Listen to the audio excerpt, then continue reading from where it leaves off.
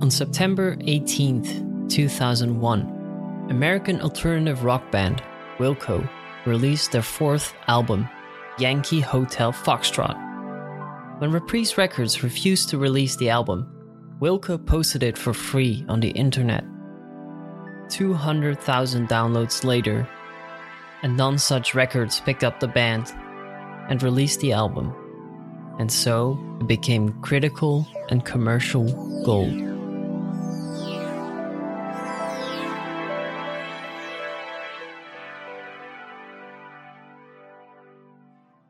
Welcome to the 500 Albums podcast, where we go through the Rolling Stones' top 500 list of greatest albums of all time, as selected by a panel of musicians, music critics, and journalists, published by Rolling Stone magazine in 2003. My name is Erwin, and today we're looking at number 493 on the list, Yankee Hotel Foxtrot by the band Wilco.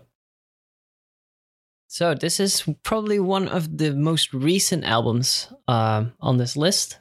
I had listened to this album before, and to be honest, I'm not the biggest fan of Wilco and their music, but upon re-listening and watching also the documentary that came with it, which I hadn't done before, it was really interesting to see how this came to be, and it showed the musicianship of the band, which is really interesting always to see the process of them recording such a masterpiece, as people would call it. I was also very surprised by some of the parallels with other bands like Radiohead, which I had not really noticed before, but really paying attention to some of these songs, I've noticed it immediately. So I can definitely understand why people compare them sometimes. So, without getting too much into it, let's look at the artist first.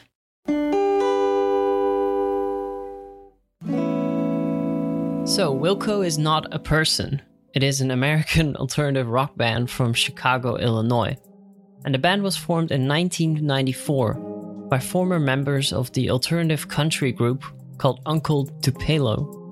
This band was quite an influential group within the Chicago music scene, as they combined both hardcore punk and classic country music elements into their own sound. The first album of the band, called No Depression, became a very notable work in this genre. And because it was nothing like any popular country music at the time. Uncle Tupelo ended up releasing 4 albums, but never saw that much commercial success, but they got some of a dedicated following. As the band went on, tensions grew within the group. There was a lot of infighting about the musical direction, but also the role of each members within the group.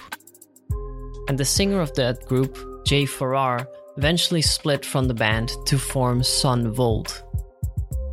But meanwhile, the remaining members of Uncle Tupelo, led by Jeff Tweedy, formed Wilco. And Tweedy was joined at the time by the bass player, John Stirratt, the drummer, Ken Coomer, and the multi-instrumentalist, Max Johnston. And according to Jeff Tweedy, the name Wilco comes from a aviation radio voice abbreviation, which is Will Comply. And this is something that he found quite ironic for a rock band to comply, of course, being a rebellious nature of rock music. Throughout their career, the band has been through multiple lineup changes, with Jeff Tweedy and John Stirratt being the only consistent members in those lineups. But since 2004, the band has not changed their lineup. Through the years, Wilco has released 11 studio albums and 3 collaborative albums with British singer Billy Bragg. And in addition to that, they have also released several live albums, EPs, and of course compilations. The band has received numerous awards and nominations, most notably the Grammy Award for Best Alternative Music Album. Wilco's musical style is often described as alternative rock, alternative country, and indie rock. And the last one is interesting because they've always been signed to major labels for their career, but their style and the way of creating music has been quite unique. Their own music has been influenced by an array of different artists and genre, in the earlier years, especially by punk and country music, similar to Uncle Tupelo, but the band themselves refer that music that was created between 1966 and 1974 as their biggest influence. And the band credited the album Paris 1919 by John Cale as a musical parallel to their own. Other artists of the period I mentioned before that influenced them are John Lennon, Neil Young, and Brian Wilson from the Beach Boys. As I mentioned before in the introduction, the band has also been named the American Radiohead or Radiohead Americana, something along those lines. And this is because their ever-evolving musical style and their use of experimental sounds, something that I can definitely recognize on this week's album. But more on that later. Because before we take a look at today's album, let's look at the releases that came before. Mere weeks after the split of the band Uncle Tupelo, Wilco started rehearsing and recording demos of new songs. The label Reprise Records decided to sign the band, and they went into the studio to record their debut album, AM. And this album followed a similar musical style as their previous band, and the album was released in March of 1995. The album got modest reviews and was often compared to Son Volt, the band of the other singer. The reviews of that album were much better than the ones for AM. This didn't bring the band down though, and they kept touring. But as they kept performing, the audience numbers seemed to be dwindling. And this inspired Tweedy to kind of change up their style and write more introspective and personal songs about his experience of becoming a father and a touring musician and all the changes within the band. This spawned their second album, Being There, from 1996. Besides all these lyrical and introspective changes, it also featured more musical experimentation compared to the previous releases. And this album was received much better by critics, and it also spawned a quite successful college radio hit, Out of Sight, Out of Mind.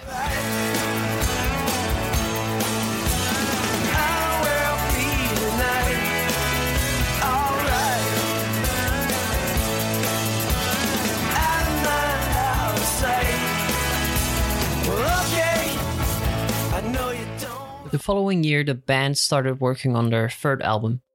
And around this time, they were approached by British singer-songwriter Billy Bragg, who had been asked to record some unreleased songs from folk singer Woody Guthrie.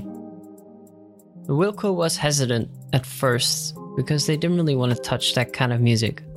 But they eventually decided to collaborate, and this ended up being the album Mermaid Avenue. After completing the recordings, there was some tension about the production of the album between the band and Bragg, though. But they eventually worked it out and they released it in June of 1998. And this album was also a very big success for both the band and Bragg. And it was nominated for a Grammy Award. So, with regained confidence after the success of Mermaid Avenue and Being There, Wilco returned back into the studio to finish their third record, Summer Teeth, which was eventually released in 1999. Once again, this album featured more introspective lyrics, and this time also more about Tweedy's marital problems. And probably because of their previous experience, the production on this album was much more involved, being heavily overdubbed compared to their previous releases. The album was received well, but did not manage to sell as many copies as their previous record. And a remixed version of the song Can't Stand It was released in order to promote the album, but also to help out their struggling record label. And this is something interesting that probably is related to something that will happen later on in their career. Now, after the release of Summer Teeth, they once again returned to the Mermaid Avenue sessions, and they recorded a few extra songs, and that ended up being Mermaid Avenue Volume 2. And the final track on this album, Someday, Some Morning, Sometime, was to Tweedy the piece to the puzzle towards the creation of Yankee Hotel Foxtrot.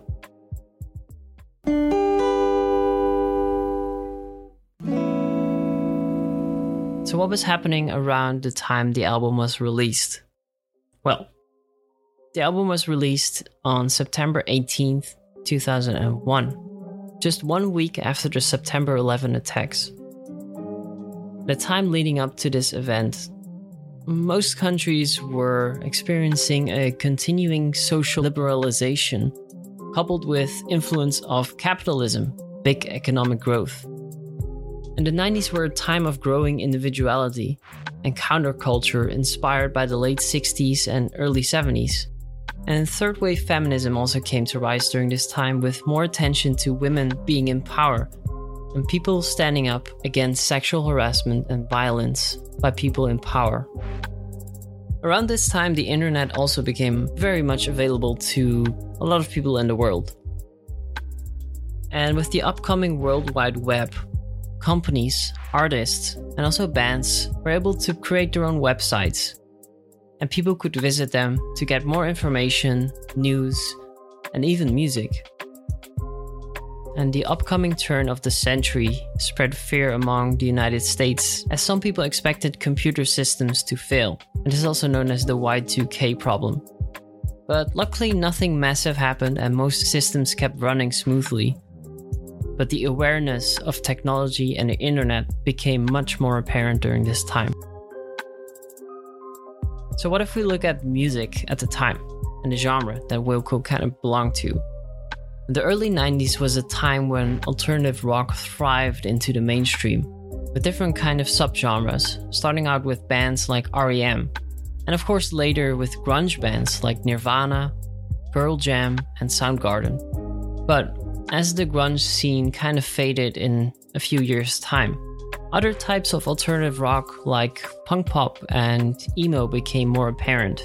And because alternative rock became the mainstream for most of the 90s, it lost its initial countercultural meaning. So, instead of using alternative rock, the term indie rock became synonymous for bands and genres that remained dedicated to independent labels and the counterculture and DIY status that they had. So besides alternative rock, another genre relating to Wilco is folk rock. This term was typically used in the 60s and 70s for bands and artists that used a mix of acoustic and electric instruments. And during this time, bands like the Byrds and the Beatles and artists like Bob Dylan were ones pioneering that. And some artists, of course, kept making music after this time. But in the 90s, of course, a new generation came into the light, often published on indie labels, as folk rock wasn't as popular. Some notable artists, though, during this time were, of course, Uncle Tupelo, but also the Mountain Goats and Elliott Smith.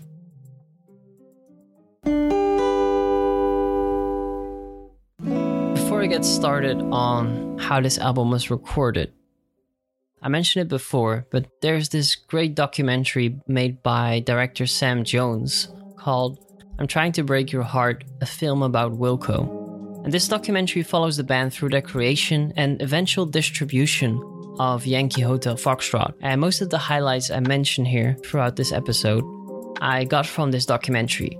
But if you want to see it happen, and if you want some more information, maybe hear the band members talk about it, you should definitely check out the documentary. I believe it's on Vimeo, and you can either rent or buy it. And yeah, it's like 1.5 hours long, and it's really, really interesting. So, the recording of the album began in early 2000, shortly after the release of their collaboration, Mermaid Avenue Volume 2. The band acquired a new recording space that they dubbed The Loft, or the Wilco Loft. In the process of recording, in the month of May, the singer Jeff Tweedy was invited to perform at Noise Pop Festival in Chicago. And at this festival that's held across the city, he was offered to perform with another artist of his choosing. So he decided to invite producer Jim O'Rourke, who he was a big fan of. O'Rourke accepted this invitation, and he also offered the service of drummer Glenn Koch. The trio really enjoyed the collaboration that Tweedy suggested to make an album under the name Loose Fur. So after this side project, by the end of 2000, Wilco returned back into the studio to finish up the tracks they had recorded. But upon re-listening to the recordings, they were kinda unhappy with the songs, especially the drum sounds, which they couldn't really get right the way that they wanted to. So instead of trying to mix it the right way, Tweedy proposed to bring in Glenn Koch, whom he had collaborated with recently. The band approved, and Koch was eventually recruited into the band, replacing Ken Coomer. So during the recording process, the audio engineering duties were partially taken care of by the guitarist Jay Bennett. But because the band was trying to experiment with new sounds and really making something different, he seemed to be having issues getting the right kind of sound. And one of the examples of this is the transition between the tracks Ashes of American Flags and Heavy Metal Drummer. And this situation is also depicted in the documentary, where Jeff Tweedy and Jay Bennett just can't seem to communicate to each other what the actual problem is and what they really want. Unbeknownst to the rest of the band, Tweedy asked Jim O'Rourke, once again someone who he had collaborated with recently, he asked him to mix the opening track of the album. And when he did, Tweedy showed it to the rest of the band. And the band all agreed that this is the sound that they were looking for. And so they recruited Jim O'Rourke to mix the rest of the album and engineer it as well. And of course, this decision led to more tension between the band, and it rendered Jay Bennett's role somewhat obsolete. The album cover is a picture of Marina City Complex Towers in Chicago, but due to the time surrounding the release of the album, the cover was criticized because of its parallels to the World Trade Center that were destroyed during the terrorist attacks. And the album was named after the letters in the phonetic alphabet. And it's more specifically a sequence that Tweedy heard on a compilation of shortwave number station recordings, something that the military used to communicate secret codes. And a sample of this recording can also be heard on the song Poor Places. Musically, the album furthers the expansion of Wilco's sound, not binding themselves to a certain type of genre, but more so experimenting with new sounds. And Jeff Tweedy seemed to continue his interpersonal and self-destructive lyrics. And this combined with the psychedelic and lo-fi sound created something new. And if you look at the documentary, it shows that some of these songs started as typical rock songs with electric guitars and heavier drums, but it eventually evolved into something more intimate as the band started to experiment and broaden their horizon and bringing in new members. The songs are quite complex at times, and it is often compared to Radiohead, even going as far as Uncut Magazine describing it as Americana's Kid A, which is a very experimental album that Radiohead had just released a year prior to Yankee Hotel Foxtrot.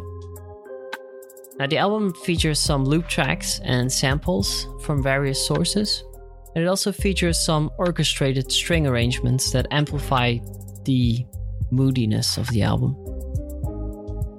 And even though that the album was written and recorded prior to the September 11 attacks, there are some lyrics on the album which draw some clear parallels to what happened in those attacks and the aftermath of those, which is really interesting and noted upon by a lot of reviewers, of course, when it came out. So let's actually look at some of these songs. And in order to do that, you of course got to start off with the opening track, I'm Trying to Break Your Heart. And this is the first track that Jim O'Rourke remixed and got him the job as audio mixer on the album. And this song is about a man, most likely an alcoholic, who feels isolated and alone in a big city after a relationship that ended because of his own actions. and this song sets the tone of the album quite well. And the opening sounds that were actually composed by the new drummer Glenn Koch very much remind me of what you would hear on some of Radiohead's records.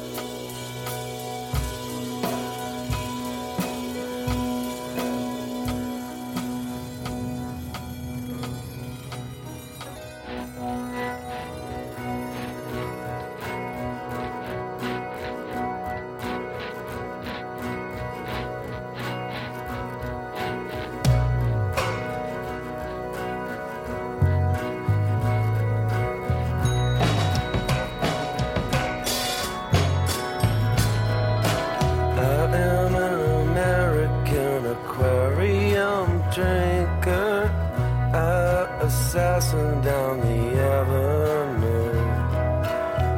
I'm hiding out in the big city blinking. What was I thinking when I let go of you?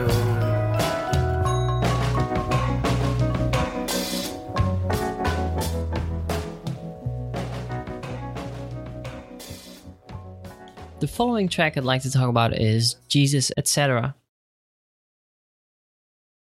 And this song juxtaposes the opening track with seemingly more optimism, even though the lyrics might tell you something different sometimes. This song is about someone trying to find meaning in it all, but eventually figures out that the love between the two is all that's sure and all that's worth. And even though this song was also written prior to the 9/11 attacks, it has some eerie echoes and imagery that are reminiscent of the time.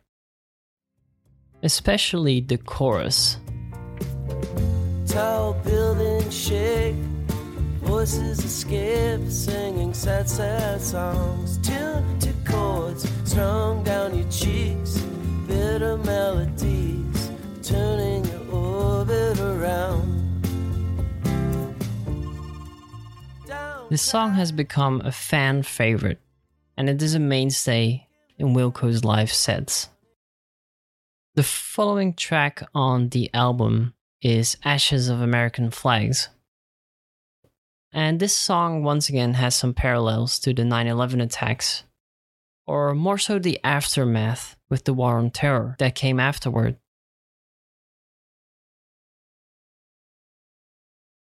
Some of the lyrics on this track are inspired by the novel Tropic of Cancer by Henry Miller. And this is a book that singer Jeff Tweedy had carried with him for about 8 years during his career.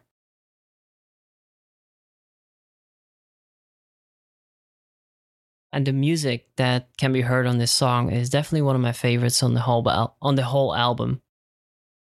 It's the strings and ambient background sounds add to the very moody atmosphere of the album and the song, but it still remains powerful and not cheesy, especially in this part. I'm down on my hands and knees every time the doorbell rings. I shake like a toothache when I hear myself sing. All my lies are only wishes. I know I would die if I could come back new.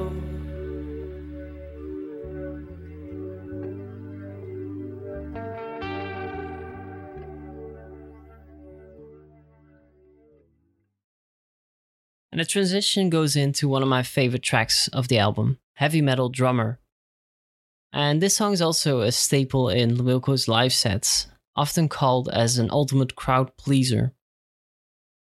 Jeff Tweedy has described that this song is about, quote, the sweet yearning for an innocence that has passed. And he reflected on this song in an interview with Spin magazine. Quote, That song is really just another reminder about not being judgmental and reductive. There were many nights where me and my friends would go see some punk band, and we'd all go to the landing on the Mississippi River. All us punk guys would sit there and scoff and feel superior to all the heavy metal bar bands with the big hair and the spandex, most of whom were having the fucking time of their fucking life. So who was losing? Me. Those guys were getting laid. They were deluding themselves into thinking they were gonna be the huge stars, and they were living. And I was dead. Unquote. The catchy verses on this song are of course great, but my favorite part is really the running bass line that's especially noticeable by the end of the song.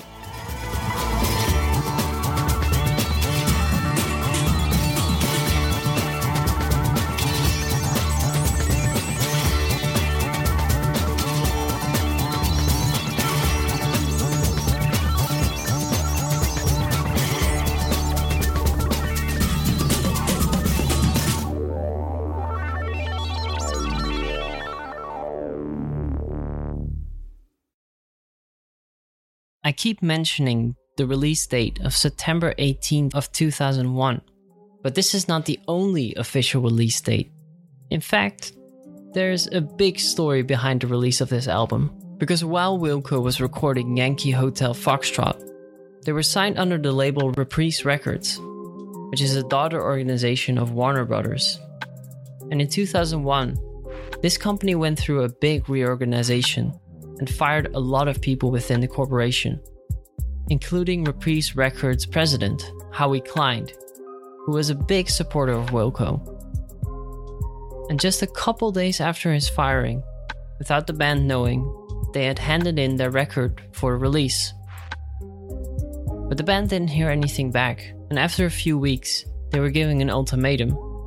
They would either change the album or they would get dropped from the label, because they did not see a profitable future for the record.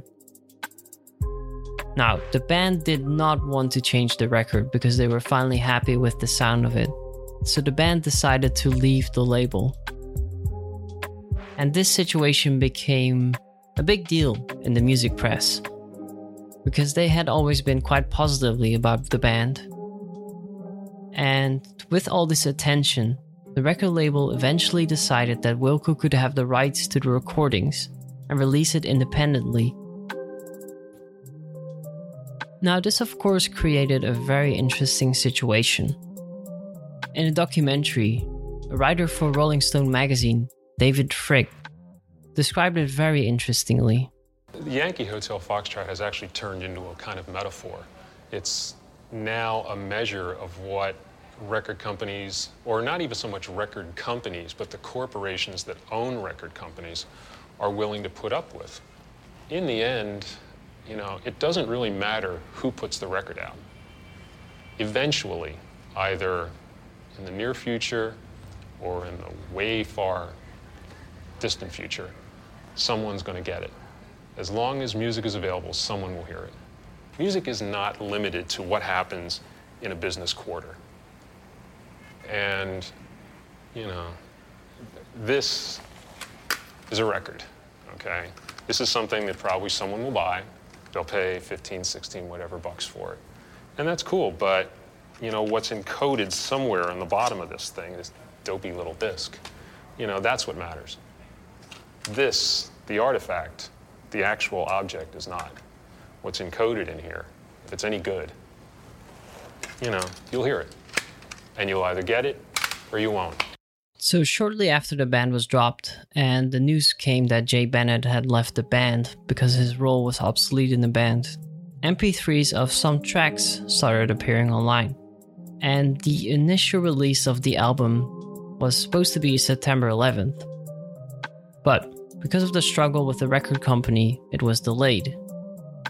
But to not delay it for too long, and to combat the illegal downloading, the band did something unconventional for the time, relating back to what David Fricke said.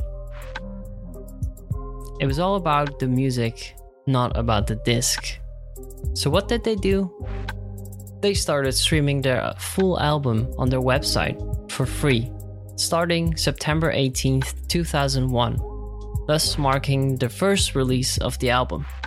Their website was overflowed with visitors wanting to hear the record, and their following tour was an immense success. And record labels picked up on this, of course, and the band now being independent and the success of their streams made it so that more than 25 labels reached out to the band wanting to sign them. And the band eventually decided to sign with Nonesuch Records, which was also part of Warner Brothers, but now they paid much more money than they would have gotten under Reprise. With a new record deal, they also decided to re-release the album for retail. And this one was released on April 23rd, 2002, marking the second release date of the album.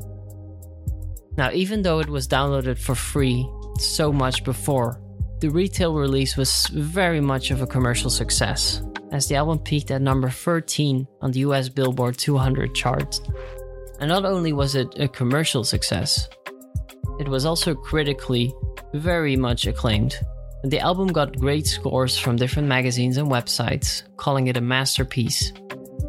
And it was praised for its experimentation, complexity, and incorporation of psychedelic kind of elements.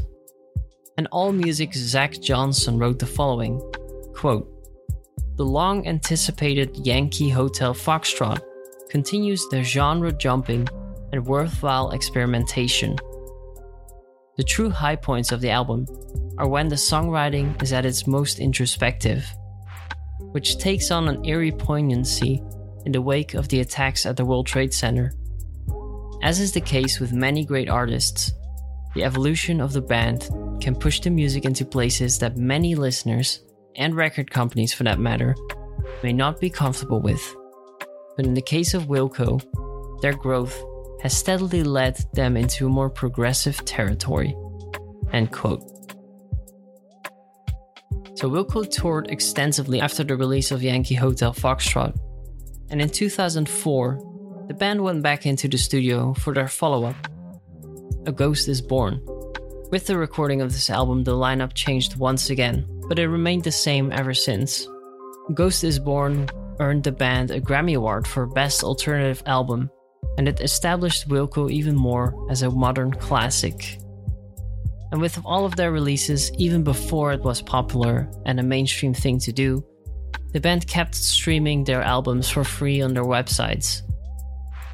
And in 2010, they actually decided to form their own label, DBPM Records.